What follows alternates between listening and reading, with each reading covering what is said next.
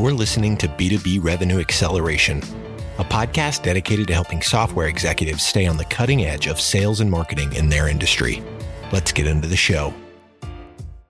Hi, welcome to B2B Revenue Acceleration. My name is Aurélien Mottier, and I'm here today with Chris Horlop from Gong.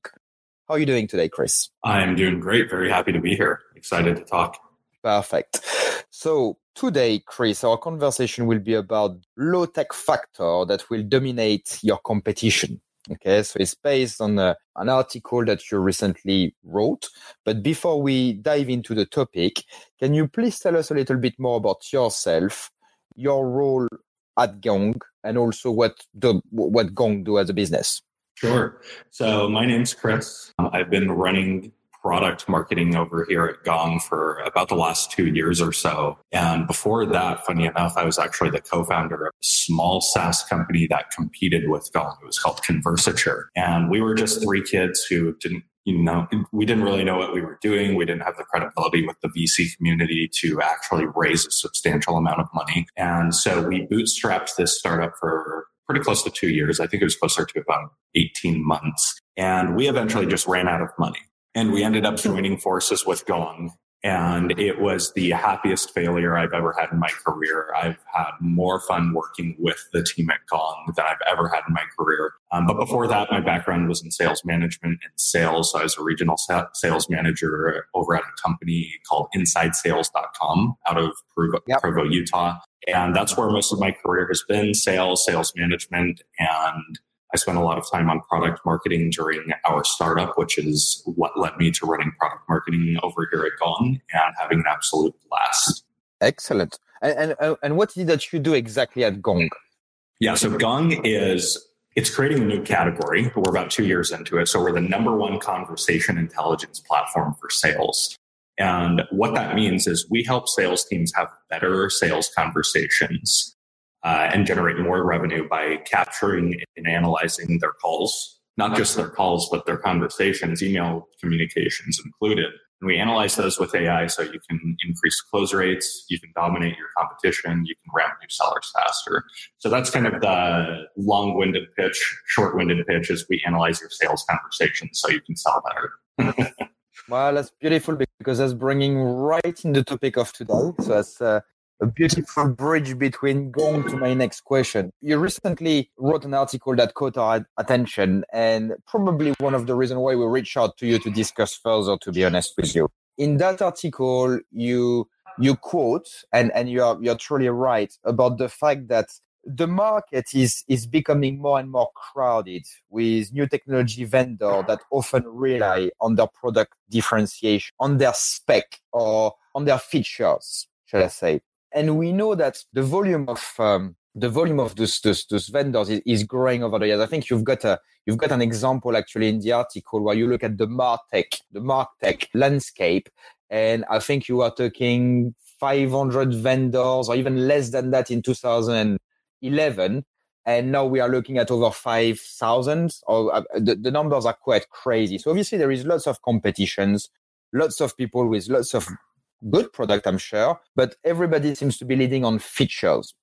And then you come with that concept that I think is great, and what we talked about in Lens just before this podcast, around the fact that really to get to fight or to be on the battleground or to be strong on the battleground of competitive differentiation, what companies should do is to drive or move away from product sale to having the right type of sales conversation. Okay, so before we get into that topic and some of the examples that you use and dive into the details, can you please tell our audience a little bit more about that concept of driving the conversation or driving the differentiation through sales conversation rather than features and products? When you think about differentiation, the average person is going to think about product uniqueness. And that's right. Like, you should strive to have a very unique value proposition for your market and have a unique feature set. But what you need to remember in today's world is that having a unique product is only a ticket to play the game. It's not going to help you win the differentiation battle. Instead, the battleground for differentiation has shifted from having a unique product to having really good sales conversations. And so the argument I make in the article is that what your sellers say, do, and write during the sales process is where the perception of difference is created. And the reason I can make this claim with any sort of credibility is the exact trends that you just outlined a couple of minutes ago. There's an explosion of competition in every B2B category. MarTech, like you said, is the perfect example. Just to use it to illustrate, in 2011, there were 150 MarTech vendors. And today, I think the number, I've heard two things. There's either 5,000 vendors or there's 7,000 vendors. But the point is, that's astronomical. There's a ton of competition in every category, and you cannot rely on a unique product to cut through that noise. And here's the last thing, not the last thing, but the last thing on this riff I'm going on, I'll say about having a unique product is if you compete in a competitive space and you think you have a unique product, the people at your company, your employees, your salespeople, your marketers, those are probably some of the only people in the world who really understand the uniqueness of your product because they live and breathe your product. They know everything about it that's different from your competitors. They probably know your competitors' products inside and out. They're spending their lives with the product. But when you introduce a buyer to your product for the first time, they're just taking a look at it. They can't tell the differences so easy. It's kind of like telling the differences between twins. If you're a parent, you spend your life with your children if you have twins, and eventually you can tell the differences very easily. But people who are just meeting your twin children, they can't tell the differences as easily. It's going to take them a long time to be able to easily discern the differences. And the same thing happens when you lead with your product to differentiate, especially in B2B and especially in B2B technology today. Yeah, I love the twin analogy. I must say also, I love the little picture that you put on the LinkedIn article with the two twins with a number on the head. It's quite fun. But and I actually have two of my best friends are twins, the two ladies are identical twins. And I remember when I first met them, I could not tell the difference. And then obviously as I spent more time with them and, they became my best friend, I could not understand that people could not tell the difference. And it's so true that, when you look at it with a non-expert eye, you can't really tell. You're just like, this looks similar to me. But then when you get involved on the day-to-day, you almost feel offended that people don't see the difference. You're like, oh, come on, this is obvious. So that's probably telling us quite a lot. But that analogy is great in terms of, the more you spend time, the more you are involved into something, the less what you may perceive as obvious is obvious to the rest of the world. And I think that's a very strong statement and a very strong analogy. So in the article, there is also something that caught my attention. You speak about the different way to differentiate yourself in the market. You use the Amazon example with like a ton of volumes and very low margin, but they're absolutely, obviously doing extremely well as a business. You have the niche, which are the people who probably get stuck into being a small business, etc., etc. And again, very interesting to see the different angles you are using here and the categories. But moving down the article, you speak about dominating your competition. And I guess when you speak about that, you mean that the ultimate objective is for your prospect to see you as being unique and not even take the time or take the opportunity to compare you to someone else or to put you in a category. Okay. And we know that particularly when you deal with large organizations who have large procurement team or processes around their procurement team, categories are really important for those guys. They like to put you in a box. Anyway, coming back to my question, how can you make sure that your prospect disqualify your competitors entirely and see your company as a strategic partner from the sales conversation? Well, I think that could make a few podcast episodes in itself, but I think we can definitely touch on some of it here. I think the first thing you need to realize is if you could sum up everything we've talked about so far, it is how you sell is just as important as what you sell. Maybe it's even how you sell is more important than what you sell because again, the perception of difference in your buyer's mind is going to be created during sales conversations and sales communications, not necessarily just having a raw, unique product and hoping they discover that uniqueness on themselves. But if you're sold on the idea that how you sell is more important than what you sell, then there are a few things you can do during your sales conversations to really box out your competitors right out of the gate and get your buyer to not even see them in the same category as you. And I would say the first one is you need to tell a story about your customer, not your product, in such a way that threatens the stability of their status quo. So and that's when there are a few things working here. First of all, you're talking about your customer, not your product. So now they're paying attention.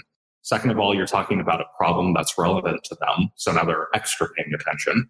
And third, if you can tell a story that threatens their status quo, it's going to trigger what we call loss aversion.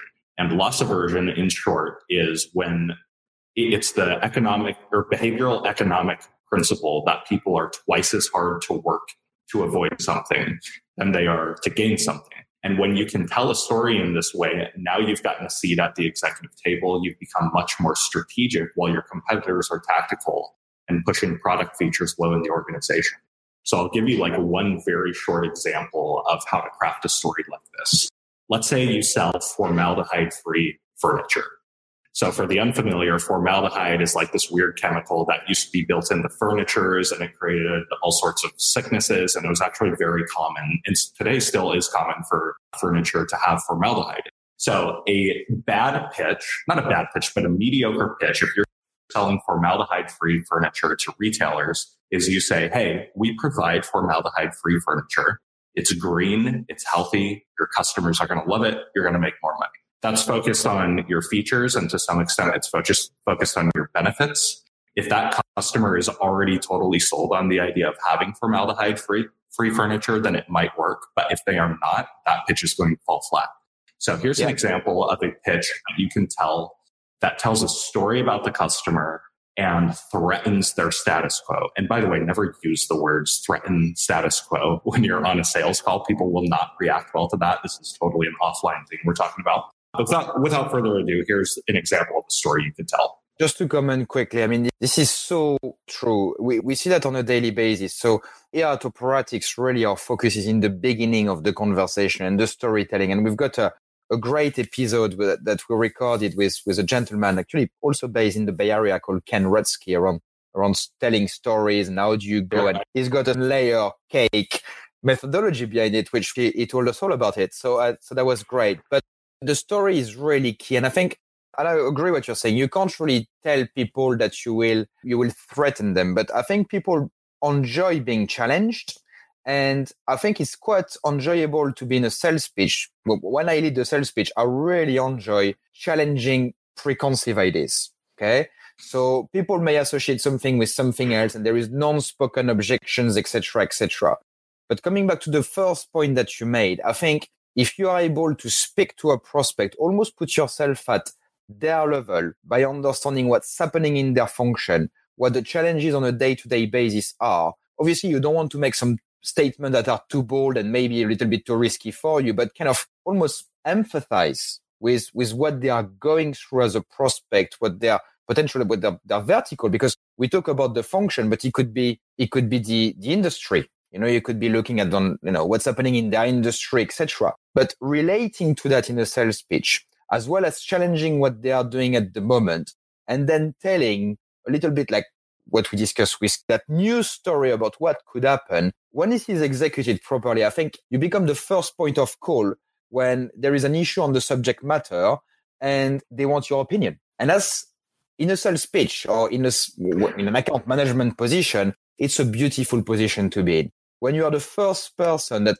your prospect or your client will call to get information, to validate something, or to discuss a pain point, I guess that's job done from a sales perspective. You really manage to get that confidence on track. And when there is confidence in the sales process, people trust you, then obviously the product needs to deliver. But what a beautiful step it is to get the conversation going and put all the chances on your side to actually get a deal.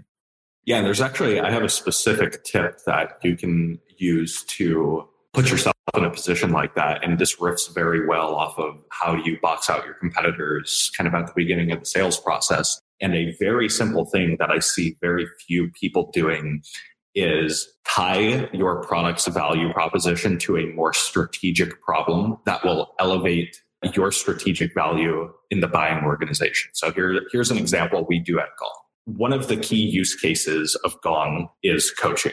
But when you talk about coaching and you use that as your value proposition, a lot of the times you're going to get kicked down to frontline sales managers or sales enablement who are great folks, but don't necessarily always have buying power because you've talked about a very tactical value proposition versus what we do now. And we still talk about coaching, but one of the angles we take with enterprise customers is instead of tying Gong to coaching, we tie Gong to competitive selling, which is why we're having this conversation right now. And when you tie Gong to, hey, Gong is a tool that's going to help you win more competitive deals, differentiate from your competition, and ultimately dominate your market. Now the C-suite or the VP of sales, those people high up in the organization are going to see you as much more strategically important. Like you said, they're going to see you as a confidant if you've positioned yourself correctly. And they're not going to be very likely to kick you down to lower levels in the organization. And by the way, while all of this is happening, what's most likely happening with your competitor is they're talking about something tactical, something product related, and they're struggling to get above the mid-level range in the buying organization while you have a seat at the executive table. So the kind of summary takeaway there is figure out a business problem or strategic initiative, hopefully a repeatable strategic initiative that you can tie your value proposition to instead of like a low-level tactical one. Okay. Well, that's bringing a question to my mind in terms of how would you run the first meeting with a prospect? Let's say it's the first ever meeting that you've got with a prospect. Obviously, it's a prospective organization. So as a salesperson, you want to engage with that person. So you've got the right accounts. You know that accounts should do business with you. They may or may not using one of your competitor. And you're about to discuss with someone who've got authority. How do you advise your customer to lead the first conversation? Would you say, okay, do a PowerPoint presentation? Or would you actually just go there, turn the laptop off and have a conversation with the person, have a business conversation with them around the challenges that you believe they have, then the challenges they actually have, and then how you could potentially help them to solve those challenges? How would you advise your clients to lead that first kind of raw, high-level decision maker conversation?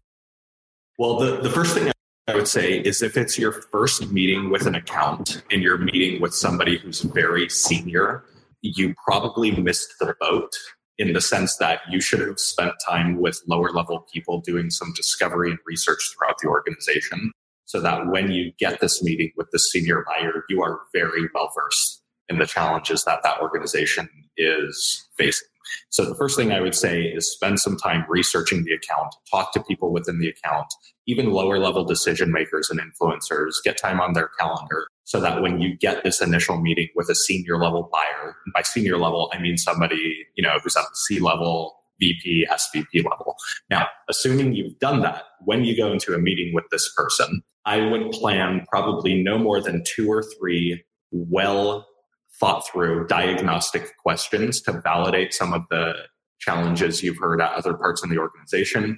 And then I would use that to spur the rest of the conversation, which should be an educational story about a problem that they're facing, that you've learned they're facing, why their status quo is being threatened and why they need to move. As far as addressing your question about would you do, a discovery call, PowerPoint, or just have a conversation? My favorite thing to do is whiteboarding. I like to have whiteboard conversations with buyers where we're illustrating things with markers kind of on the fly. A PowerPoint is sometimes a little too rigid. I don't hate PowerPoint. I think a lot of sales and marketing people really hate PowerPoint, and I actually think it can be useful. But if you're well-versed enough in the buyer's problems, then I would stick with having a whiteboarding conversation. And to finally put, the last answer to your question is I would not have a discovery call with these types of people. You're probably going to get kicked in the teeth if you're asking them very generic questions, which is why I recommended you should go ask those questions to people who have a little more time and patience than they do. But that said, you should still kick off the conversation by asking you validating questions to make sure the conversation is going to be pointed in the right direction. Absolutely. And from my perspective, the good news with the whiteboard is when you are done with the meeting and you see the prospect standing up, taking their phone out, and taking a picture of the whiteboard. Always a good indicator that something went well in the process. I've also got another question that is coming from what you just mentioned in not the previous response, but the one before that. Previously in our conversation today, I mentioned procurement process, etc., etc. And reading your article about features and differentiation, differentiation, you made a good point at some point. And I think there is also a visual in the article about people building up spreadsheets to compare your features versus another feature. Okay. I've done that recently. I've got a baby and a baby boy, and obviously I want to get the best pram, the best push share possible for that baby. So, when you look at push share, I've just built up an Excel spreadsheet, and my wife is a finance director, so she's used to all that sort of thing. So we work together and we had weight, how big it would be. Can we put it in the car? Does it look good? And then we had to rate all that. So we built up that spreadsheet. So coming back to my question. So when we know that when you get to procurement, it's actually quite difficult. I find it in my experience to sell the value to procurement because you're already bogged down into the features, you are bogged down into pricing, and they just want, we probably have some procurement people listening to that podcast, don't get me wrong, or don't take it the wrong way, but beat us up on pricing a little bit, right? So at what stage of the decision-making process do you advise your clients to start that differentiating sales conversation? Well, you need to do it right out of the gate. You need to approach, it's not a conversation, differentiation happens throughout the entire sales process. So it needs to happen on your first meeting. And if you're getting, I'm not unrealistic enough to know that we're all going to have to deal with procurement. But I will say this, you can avoid procurement a lot more if you're doing things correctly upstream in the sales cycle. So if you're having conversations that are tied to a strategic initiative and you're building urgency by telling a story that introduces loss aversion, and you've really gotten on the top 1, 2, or 3 priorities of the C-suite or VP level priority list, they're only going to kick you down to procurement when they're absolutely ready to buy. They've vetted everything in the sales process, and they're just telling procurement, hey, we want this. Here's the value. Just go get this contract signed. Now, of course, procurement is compensated in some cases on negotiating and trying to reduce prices as much as they can. So again, what you're going to have to do is not only are you going to have to sell your champion buyers on the value and ROI of your platform or solution, but you're also going to have to equip them to have that same conversation internally. You have to arm your buyers to be able to justify why your price is higher than your competitors and justify the value. So buying today, that could make a whole nother podcast episode in itself. Buying today happens so much more internally in the buying organization than it used to when it was the only time people made decisions was when they were face to face with the seller. Now there are so many behind the scenes conversations going on in the buying organization. And that's really where salespeople have to up their game and get help from product marketing to do what I call buyer enablement. We're all familiar with sales enablement. It's equipping sellers with the right tools, collateral, and processes to get deals across the finish line. You also have to provide buyer enablement, which is how do we enable the 4 to 5 decision makers in the buying organization to really come to consensus and buy and go through their internal processes smoothly. Okay. So have you seen or have you ever witnessed or have you ever helped the clients when the conversation is already bogged down in what I would call the nitty gritty, the feature, the details, the product, and the Excel spreadsheet and all that? Have you ever seen, witnessed, or helped someone to actually turn that back around to elevate the conversation back to, okay, let's lead with differentiators, sales differentiators? I think that's maybe what you just mentioned about giving the buyers almost like another dimension to look at, or another way to look at things, or another way to evaluate things. But have you ever seen that in practice, changing a decision when the cycle was already well underway? An ounce of prevention is worth a pound of cure. Absolutely. That's why I'm asking you the question. I'm asking the question because when you're already deep. Yeah, and I'm not going to shirk it. But that definitely needs to be said. Like what you do early in the sales process really sets the trajectory for your deal. But if you do find yourself in this precarious situation where the buyers pigeonhole you onto a spreadsheet and comparing you to 3 other competitors, and they're playing this spec war and they're grinding you all down on price because you guys are pretty much at parity with each other, at least from their perspective, what you need to do, your only chance in hell at turning that situation around without really dropping your pants on price is getting your buyer to take a step back, get them on a meeting and say, hey, I want to kind of press the reset button. I think there are some things that I have not told you during the sales process that I probably should have told you. And I think it's very important for me to tell you these things. And if you get them on the calendar, if you get that opportunity, that platform to tell them something new, now it is your time to unteach them about everything they have learned throughout the sales process. And where I would start is I would think about what is your winning differentiator and what kind of education can you give them to value that and beyond everything they're looking at in terms of a spreadsheet. So I'll give you an example. One of our differentiators at Gong, one of our product level differentiators is we can analyze to a T what your best salespeople are saying and doing on their sales calls. But if I just tell a buyer that's our differentiator and they don't necessarily value that, then they don't care. They're just slapping that on their spreadsheet. It's another row on the spec sheet and they're comparing you. But if I take a step back and I first educate them about the problem that feature solves and why it's important, and I say something like, hey, I want to tell you a story about this performance delta, this bell curve we see in sales. And just about every sales leader is familiar with it. You've got 10 or 20% of your sales force attaining 150% of quota. And it feels so amazing to see that. But what's so frustrating is everybody else on your sales force, the other 80% of your reps, they're a little bit below quota and they are canceling out the overachievement of your best reps. So this next feature I'm about to introduce you to is positioned to solve that problem. It's positioned to close this delta between your best reps and everybody else. And let me demonstrate that for you. So if you listen to the story I just told, I flipped differentiation on its head. Instead of leading with my differentiating feature, I led to that feature and I started with the problem that it solves. And I made sure the customer valued that problem. Introduce the differentiator, and that is going to change their perspective on comparing all these products together. Did that make sense? That was a very long-winded way of me explaining that. I think it makes perfect sense to me. I mean, I had another example that I read. I was just thinking about it actually as you were answering my question. There is a great book that is called The Challenger Sell, and that's from the consultancy Boston Group.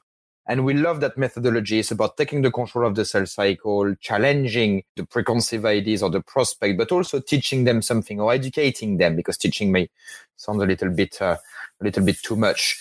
And in that book, they've got an example of, I believe it was a lady. I may be paraphrasing a little bit the story here because it was a while back since I read that story. But she just lost a deal, or a company lost a deal. And what that company was doing was office furniture.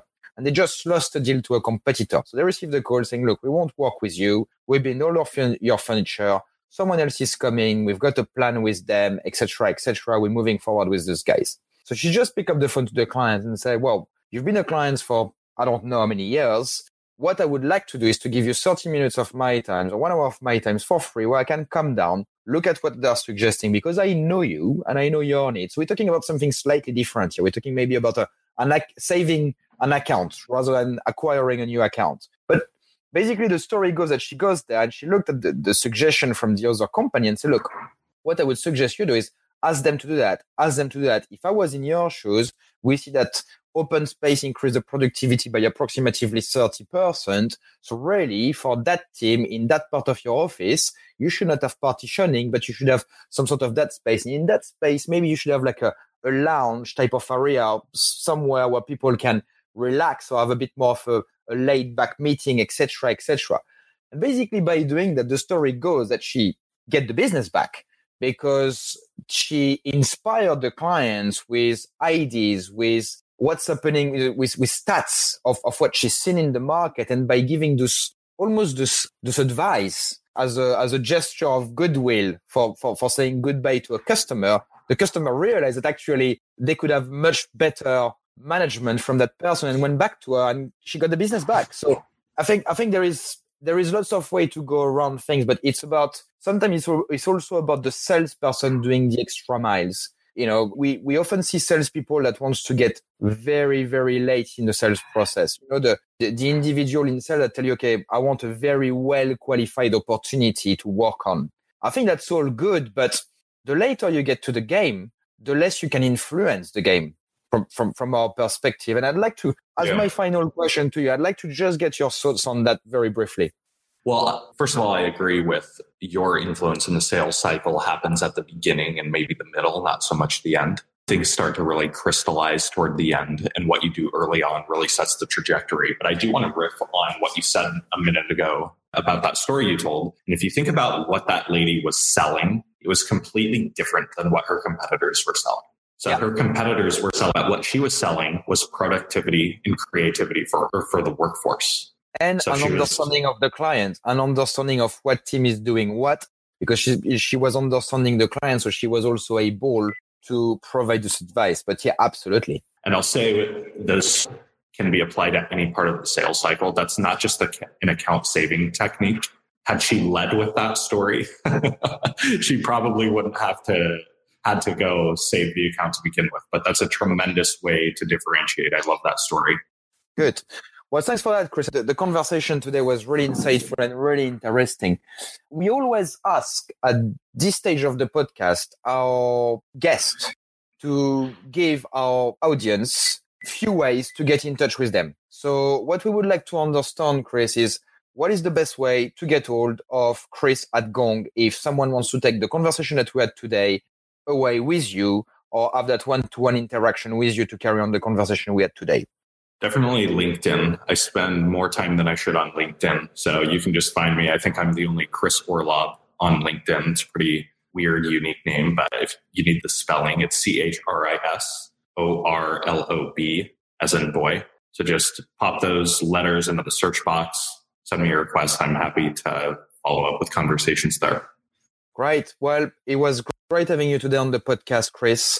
Many thanks for your time. And I've heard you mentioning a couple of times that we could do another podcast around this. We could do another podcast around that. So clearly you want to receive a further invitation, which we will make sure you do in the near future.